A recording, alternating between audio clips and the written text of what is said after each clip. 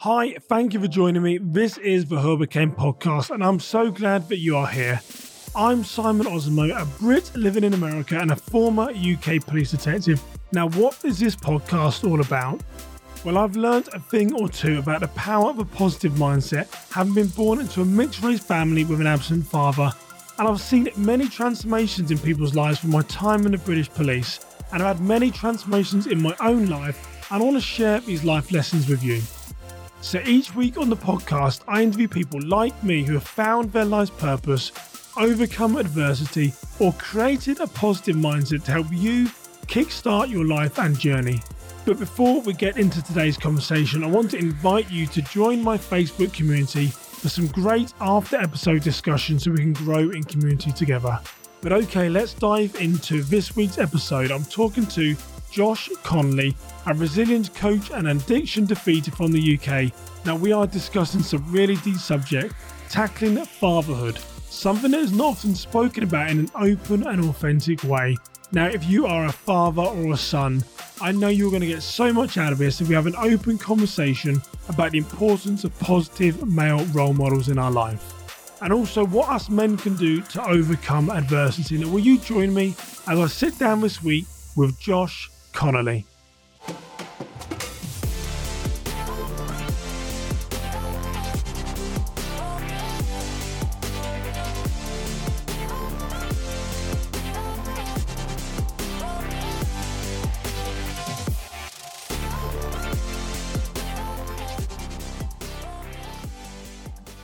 Well, Josh Connolly, welcome to the Hurricane Podcast. Thanks, Simon. Good to be here. Looking forward to it. Yeah, Josh, it's been really nice to get to know you for the last few weeks. I know we've got a mutual friend in Chris Patel from the Tales to Inspire podcast, and I listen to your podcast that you do bi-weekly with Hass. So really excited to share you with my American audience, which predominantly is where people listen into. So maybe start just telling the audience a little bit about who you are and where you live. Okay, so I am from England in the UK. I live in a place called Royal Wootton Bassett, which isn't as royal as it might sound. You have to put the royal in there, Josh. I always put it in there, yeah, because it sounds brilliant, doesn't it? But actually, when you start to know about it, you kind of recognize it means nothing like it sounds. I work as a resilience coach, so I work with individuals and organizations around the world, delivering what I would call a new idea of resilience, getting people to understand resilience in a slightly different way and to gain new perspectives around what that means. Ultimately, about coming back to ourselves and understanding ourselves, who we are as people and how we get our needs met. I'm in that work. I do that work because of a lot to do with my life experiences and the things that I went through in my life, many of which I'm sure we're going to talk about today. So yeah, that's who I am. That's what I do in the world today. Yeah, I know, Josh, when me and you spoke a couple of weeks ago, we ended the conversation saying, okay, well, let's talk about fatherhood. And I should say that you're a father of 6 kids. So there's some men that are going to be like shaking their heads thinking, oh my word. And there's some women that might be thinking that poor women, but it's But so I'd consider you an expert on the subject because you've got 6 kids, so you know a little bit about fatherhood. But both me and you have had different sort of paths around fatherhood. I had an absent father, never met my father. Your birth father was in your life, and there was times when he wasn't in your life. So it'd be sort of really great to get some different perspectives on that. But maybe, Josh, just give us a couple of minutes about what some of your battles were, and then sort of tie those into your sort of dad around your upbringing. So look, I had my problems really were with addiction, particularly in my sort of teenage years. Society will tell you I fell into the wrong crowd. I actually believe that sentence doesn't really make sense. I didn't fall.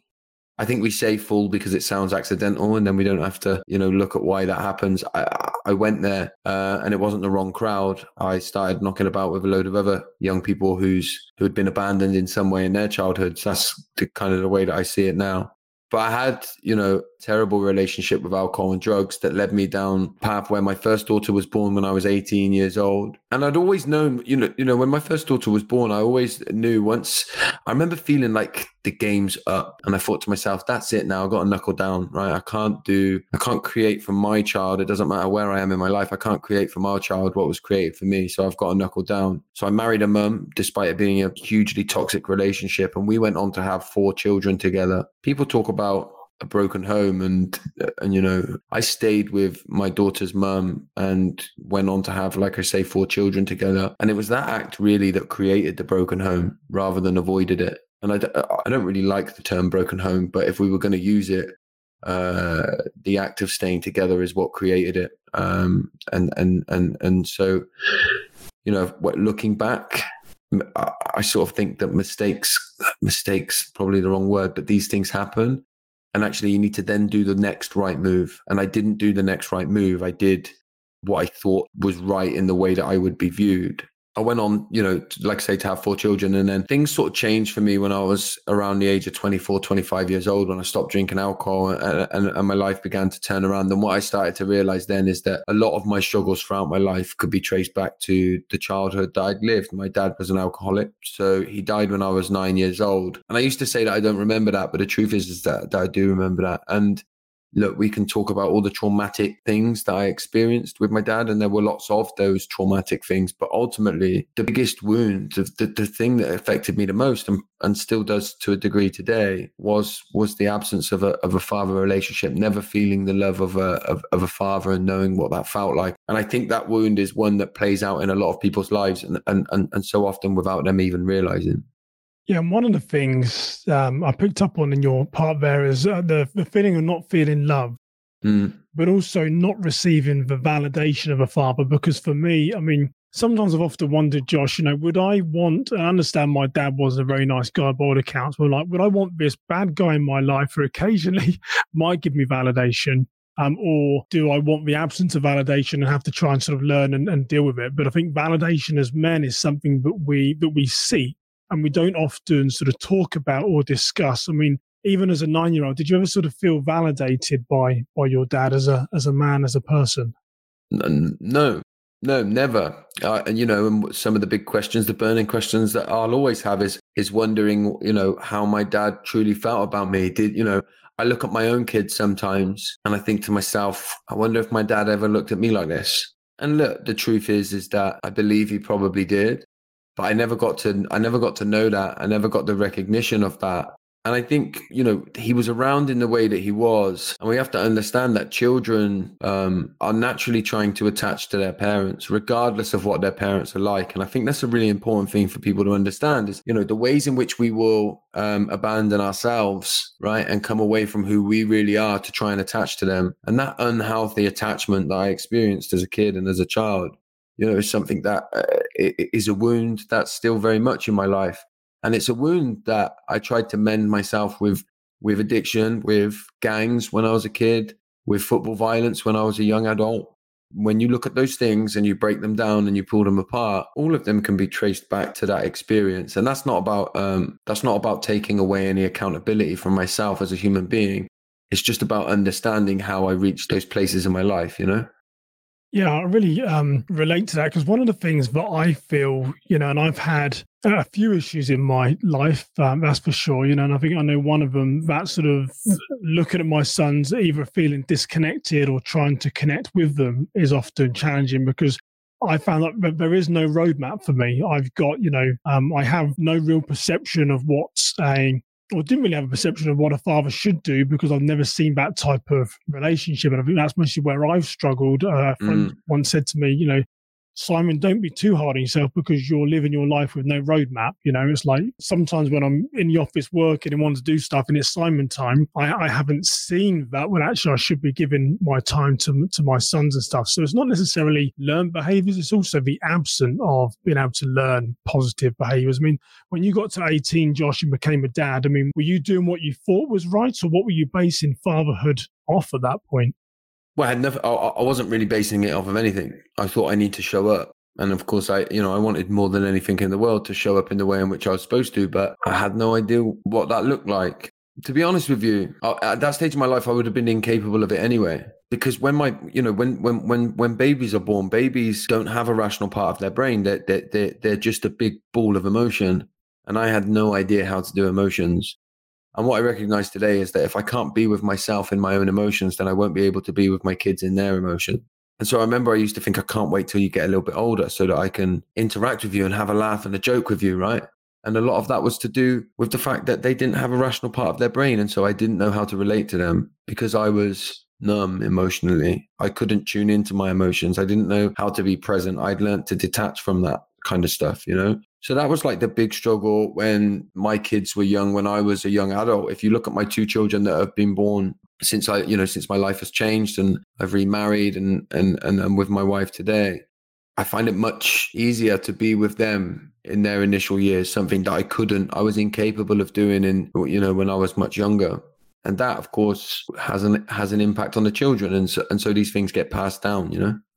Yeah, and it's interesting, I think I can relate a lot within our stories, because I think I just wrote a note here about the role of a father as well. And I think that isn't spoken enough about either in schools or just in society, because as men, quite often we don't like to, and I'm going to stereotype and be prejudiced towards half my audience, but particularly English men, I know from my thing, we don't necessarily like to be open. Here in the US, I think people are a bit more open with their emotions and feelings, but I've been gone 10 years, so I could be being too harsh against my English friends. But yeah, I think we just don't tend to open up and talk about the role of a father. I can remember being, I think I was 13 or 14 when I made the decision I was never going to ask, my mum what my dad's name was, and I was just going to push that side of my life away. But so I think that the role of a father is never really, or can often not be defined, but also isn't really discussed anywhere. I mean, I don't know. Do you have any experience of that, Josh? It's a really good point. And listen, I'll go so far as to say in England, in Britain, we're emotionally inept, right? That's my belief. I don't say that with any kind of anger. I say it because I think it's true. I think, and actually, I think we hide behind the guise of it being British. Oh, it's just, we're British. That's the way we are. Stiff upper lip, that type of stuff. It is. Yeah. I think that's just a way of hiding. As British people, we've been a lot of things. Do you know what I mean? We've been a lot of things, and we're very good at hiding in plain sight, aren't we? For sure. Exactly. Yeah. And a lot of those things need changing, right? Because they're not good. So, I think there's a lot to be said about that. And, in my darkest days when I was really struggling and I just had my 4 kids at the time, I used to feel like I hated them sometimes. They'd come on the weekends and I didn't know what to do. And I'd never heard anybody talking about feeling like they hate their kids. And what would people say if I had have said that? And then, you don't go, oh, all I did at the time was in pubs and bars. Yeah. Nobody in those places were talking about how do I show up and be a good dad? Because I don't know. Or maybe I'm struggling with being a dad and I don't know what to do. Those simple conversations. You mentioned Hass. Me and Hass recently had a conversation about it on a podcast where we were talking about, things our dad never taught us. Hass never met his dad. Hass died when he was very, very young. And, the simple act of like putting oil in the car. Yeah. And I remember doing that with my children and my wife saying to me, why don't you take Maya, our 4-year-old daughter, out with you?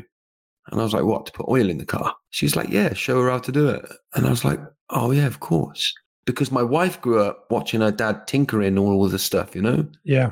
Like when he was, I don't know, changing a light bulb or hanging a picture, he'd be like, come and watch me how I do this. When I don't even know how to hang a picture, Simon, still. Do you know what I mean? This is because I never saw an adult do that. And I was never taught to do that. And I never had a dad who I could just be like, wow, I want to be like you. Yeah. Like, look how amazing my dad is. I didn't have that dad who was a superhero. I didn't have it.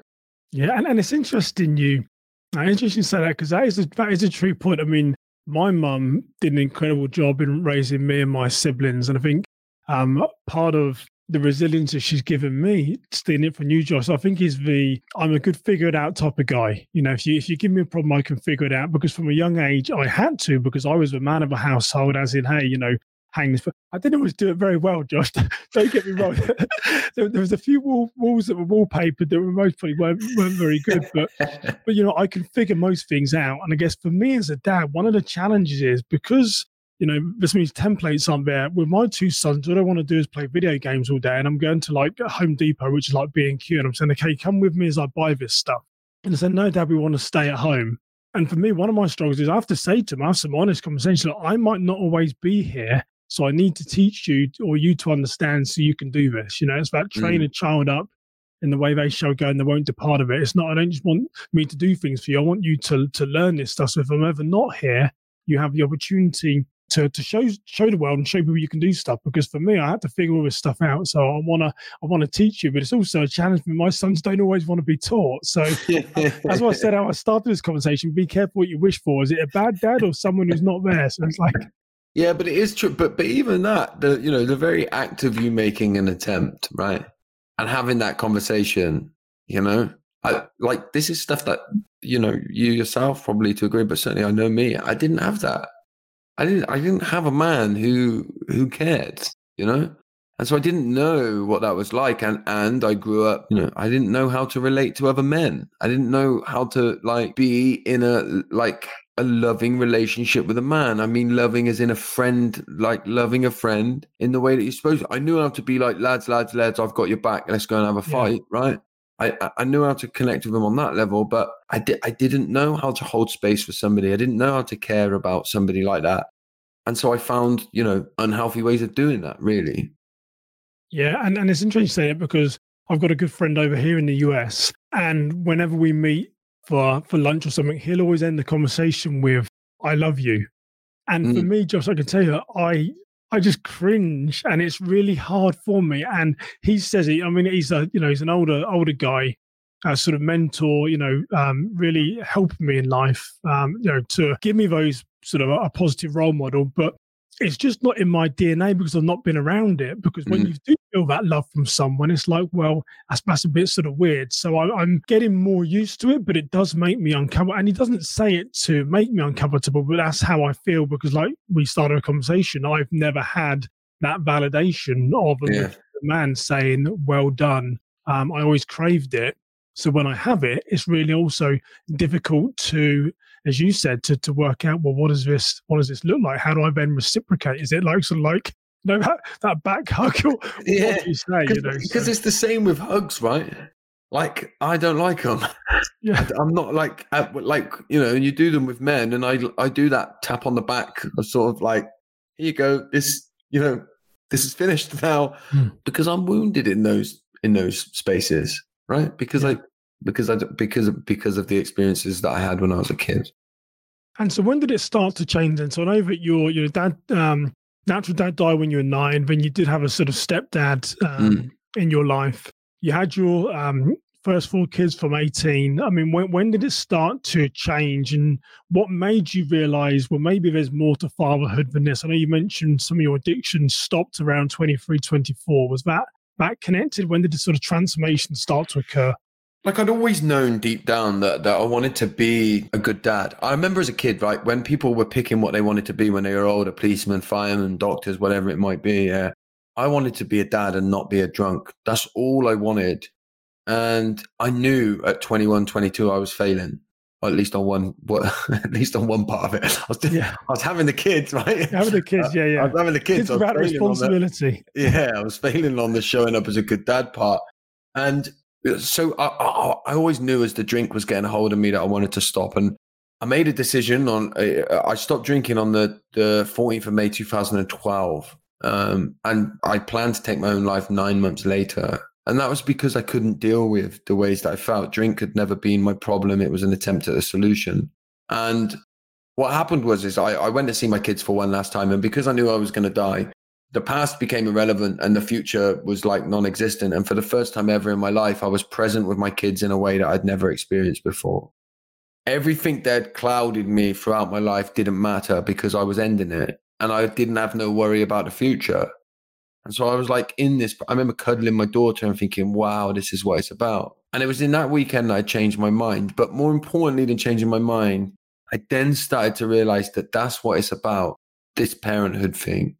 And about nothing else. I've gone on in the years that have followed now to create my business. I get to do this work all over the world.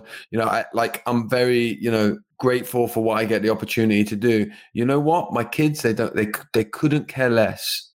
They are completely unimpressed by what I do. When I go to them and go, I've just delivered this webinar at this massive global company, they do not care, right? And they do not care when I buy a new T-shirt that I once never would have been able to buy, right? And they don't care about the new car that I've just got. And they don't care about that. They care about when I sit down and when I'm with them and when I put my phone away and I be with them. And they're the moments that they care about. And I think the reality is that we all find that difficult, and we need to talk about that. We need to talk about, how hard it sometimes, when my daughter wants to play snakes and ladders and we're playing it, and after about 3 goes each, I want to get my phone out. We need to talk about that, because that's the problem, and so what I've started to realize and what I work hard on now is not all the other stuff, although I do work hard on that, is trying to be present with my kids, however I do it, whether that means each and every day. And I do this.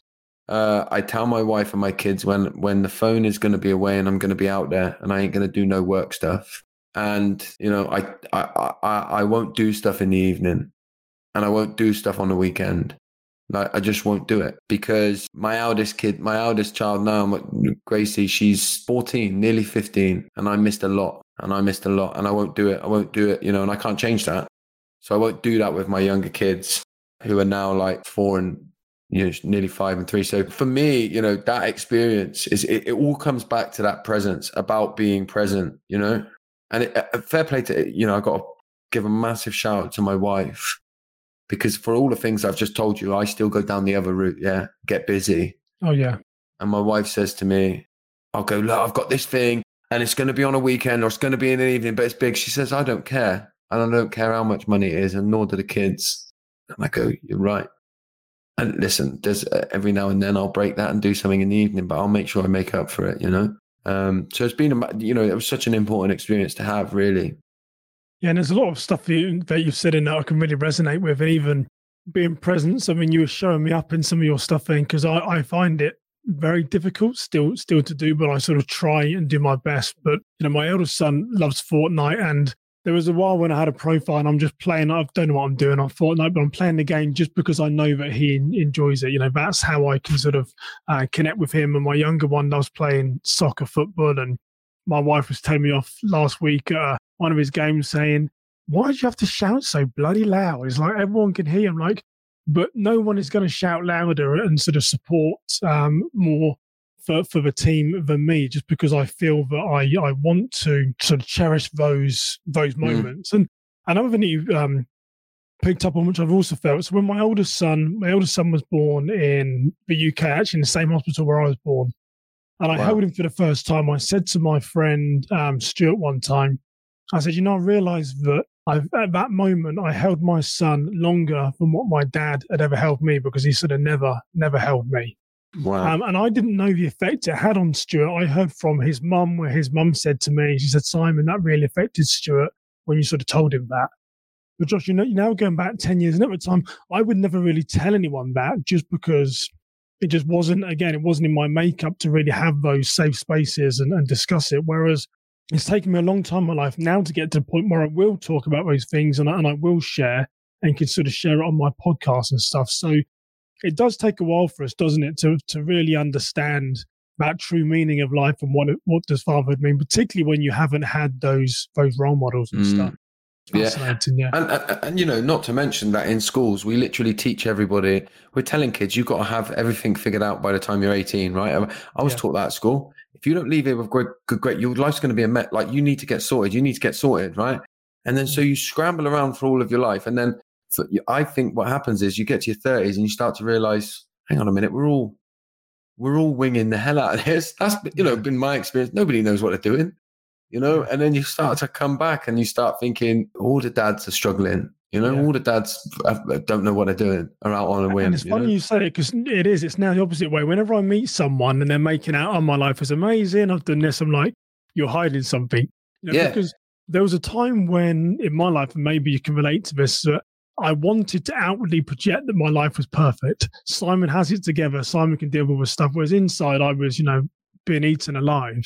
And so I see those men now, and they're easier to spot, aren't they? I think, and it ties into our conversation of fatherhood, but they're easier to spot for us, where, letting our guard down, being vulnerable, telling people about things that we've done in the past that we've got regrets. I mean, I'll walk into a room of 300 people and tell you the top 5 things I've done wrong in my life if you really want to ask the question.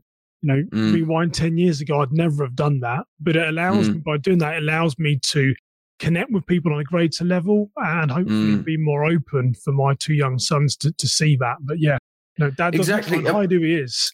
Exactly. And when you can like out yourself, you can't lose, because when you out yourself, you own everything. Like I say to you, I struggle to be present with my kids. Like I know that. And by admitting that to myself, I can work on it, and nobody's got anything on me because I know who I am. It's a bit like, do you know what just came into my head? You ever watched 8 Mile, the Eminem film? Yeah.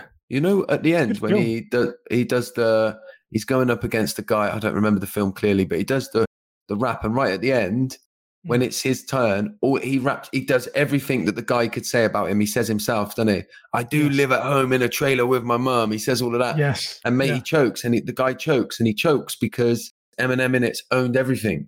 And he's gone, you got nothing on me now because I'm telling you all of that, and that's who I am. And there's I think that that's quite symbolic of when you start to own all of your stuff. Owning it doesn't mean that you get it all figured out.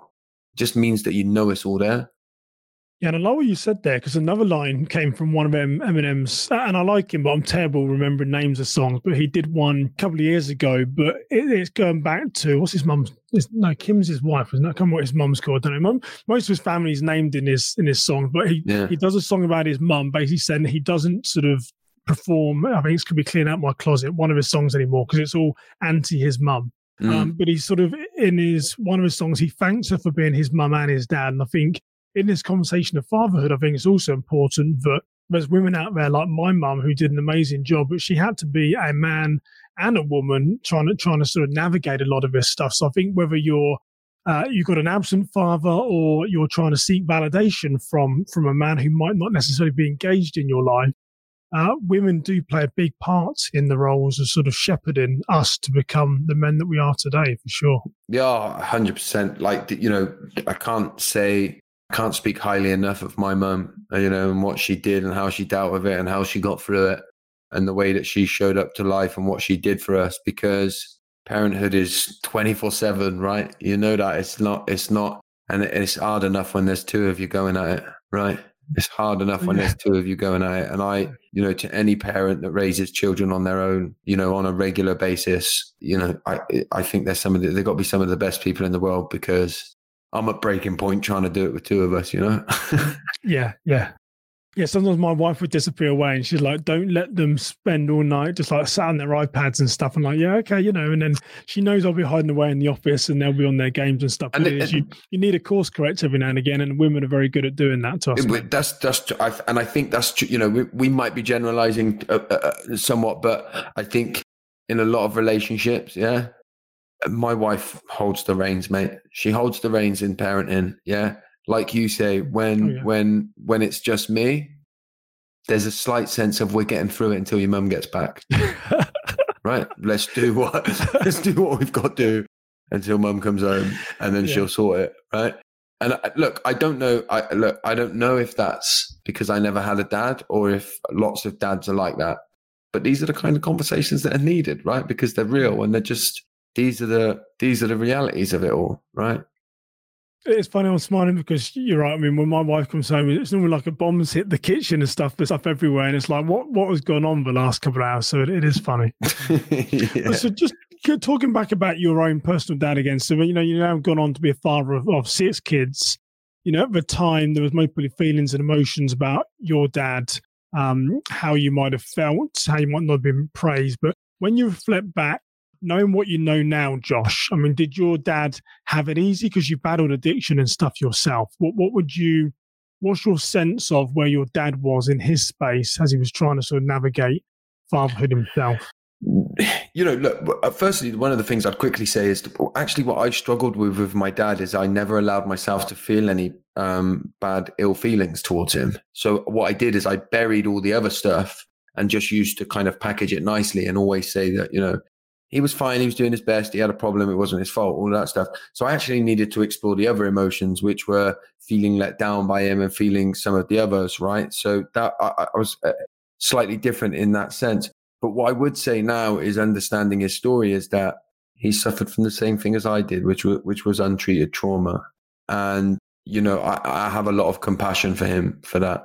And I went on to have the same struggles, and I know how hard it can be. there'll always be a bit of me that there'll always be a bit of me. And no matter how much I don't want there to be or how much compassion I get, there will always be a bit of me that thinks, I stopped in the end though. I stopped. And he didn't. And why is that? And ultimately, the truth to that question is, the real answer to that question is that we may never know fully, because if we did, no one would die of addiction. And we're so far away from nobody dying from it, right? So if we knew what that magic shot was that changes people, and I can talk to the cows come home about what it was for me. But the truth is I know people that have died as a result of their addiction who wanted to get well just as much as me. So it wasn't about how much they wanted it. And I know I lost a friend last year, just before the pandemic, took his own life, same age as me. We got sober together and he went back to it. And he wanted it as much as I did, and we were wounded in very similar ways. So what's the difference between me and him? The truth is I can't tell you that it's something to do with me. Do you know what I mean by that? I don't know what it is. And it's interesting because as you were talking about that, Josh, one thing that was coming to my mind is that, a lot of our conversation has been centered around it, feeling that validation, that love, that acceptance of a father who may in any form might not be there. But I said this to someone recently, it's actually very freeing, Josh, for me. So, I'm 43 this year. For many years, all I really wanted was to have a dad in my life, someone who can take me to football, can do these things and give me that validation and give me that pat on the back and actually say, well done. Because for me, I don't feel that there's enough well dones in my life. But the way I look at it, Josh, is those are my emotions. There's nothing that I can change now about my upbringing. I believe my dad is dead. That is gone. There's nothing that can be changed there. And when I came to that point in my mind, it's become very freeing, because it's not about him. It's actually about me. So rather than seeking outward validation of anyone, do I really validate myself? When people are saying to me, you can't do that, do I think in my mind, yes, I can? Because I've always had that in there, but I've really unleashed it, Josh, and I can do anything that I put my mind to, be in business, life, relationship. I've just got to be committed and I've got to want to do it, because I have to validate myself. It's never going to come from anyone else, which is going to be enough to reach my level. Does that make sense, mate? It does make sense. Yeah. It does make sense. Yeah. And I think that, that's what we have to understand about our emotions, is that, they're all valid and they all make sense. We don't need, it's not about finding people to validate that for us, but understanding them, right? And this is the resilience work that I do, understanding my feelings, my emotions, my struggles, and making sure I get my needs met, whatever they are, right? And I find a way to do that now in a way that serves me and serves the people that I care about the most. And I do that by seeing my emotions without judgment. And actually, understand, like you say, there's times when I still want it. I'd love a dad to go, you've done it. Like, it's amazing what you've achieved, right? I recognize I still want that. But I also now recognize that I can do it for myself and my family. So I take the power in that want and that desire, because there's power in it, right? There's sadness in there, a little bit of anger, all of that. I take it, I see it, and I use that. And you go, know what? I'm going to use the power in that to make sure that doesn't happen to my children, and I create a new legacy. And for me, that's, it sort of encompasses what I talk about when I say resilient. Yeah, it's great. Josh, as we sort of start to close out then, for any men that might be listening, where do people create that safe space? Because like I said, I'm a bit prejudiced towards the Brits, because I am still British, but I know a lot of men over there don't want to talk. And they're not open. How do men create more of a safe space where they can say, hey, I am struggling, or this is going on in my life, and it doesn't become these big secrets, as in, yeah, I'm okay, when you're not okay. Well, I think, what have you worked out during your life there?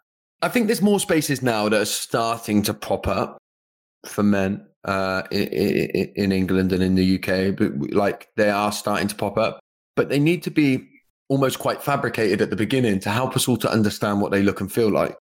Right. So you're talking literally like men's groups online, but then to start to connect. And I have a lot of people in my life today now, men in my life who I get vulnerable with regularly. I have a regular call with, I've got a friend of mine, Pat, we'll be on a call tomorrow morning, 8 o'clock in the morning. And that space is there for nothing else other than to have a bit of a vent, vent about what we're struggling with, talk about what's going on in our lives and be there for one another. Right.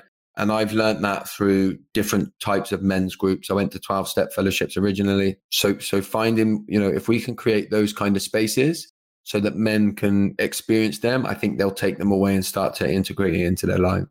Yeah, Josh, I mean, you are a font of all knowledge. You're an interesting and intriguing guy, I must say. I mean, I love how you turn everything around and the work that you do. So maybe just tell my listeners a little bit about where can they find you and how can they sort of interact with you if they like what they've heard you talk about today. Probably the best thing to do is go to my website's just joshconnolly.co.uk. All my social links are on there. Probably most busy on Instagram, which is just Josh_FFW. And yeah, come and find me. I do a lot online, so I'm very, very reachable. Well, Josh, been an honor and a privilege to talk to you today. Really excited, and I hope there's a way for us to do some more work on this subject together in the future. So I'm going to throw it out there so it's committed. I'd love to try and see if we can work and do some more stuff surrounding fatherhood. So yeah, let's do it. Yeah. Brilliant. Good. Sound really excited about it, Josh. I've just put you in the corner there. Now you go. That was more like, this is like the best idea I've ever had. Let's do it. I'm on board. I like it. I'm going to hold that one. That's the one that's going to make the final cut, Josh. There you go. Do you know what I was actually thinking? Very quickly, I'll tell you. We want to get like co-hosts on our podcast, me and Hass. Right. So 115 miles. Maybe it'd be good to get you on as a co-host on there. I should try and do that. That's a good idea. Good idea. Well, Josh Connolly, thank you for joining me. You take care over there, brother. Thank you for joining the Who I Became podcast. To help spread this inspiring story, be sure to share it with your friends, hit the like button, and of course, subscribe to our channel so you won't miss out on any future episodes. We'd also love to hear how this story impacted you, so leave us a comment on whatever platform you're watching us from. To learn more about this episode, our guests, or Simon, head over to SimonOzimo/podcast and sign up to receive the latest information delivered straight to your inbox. Once again, thank you for joining us for the Who I Became podcast.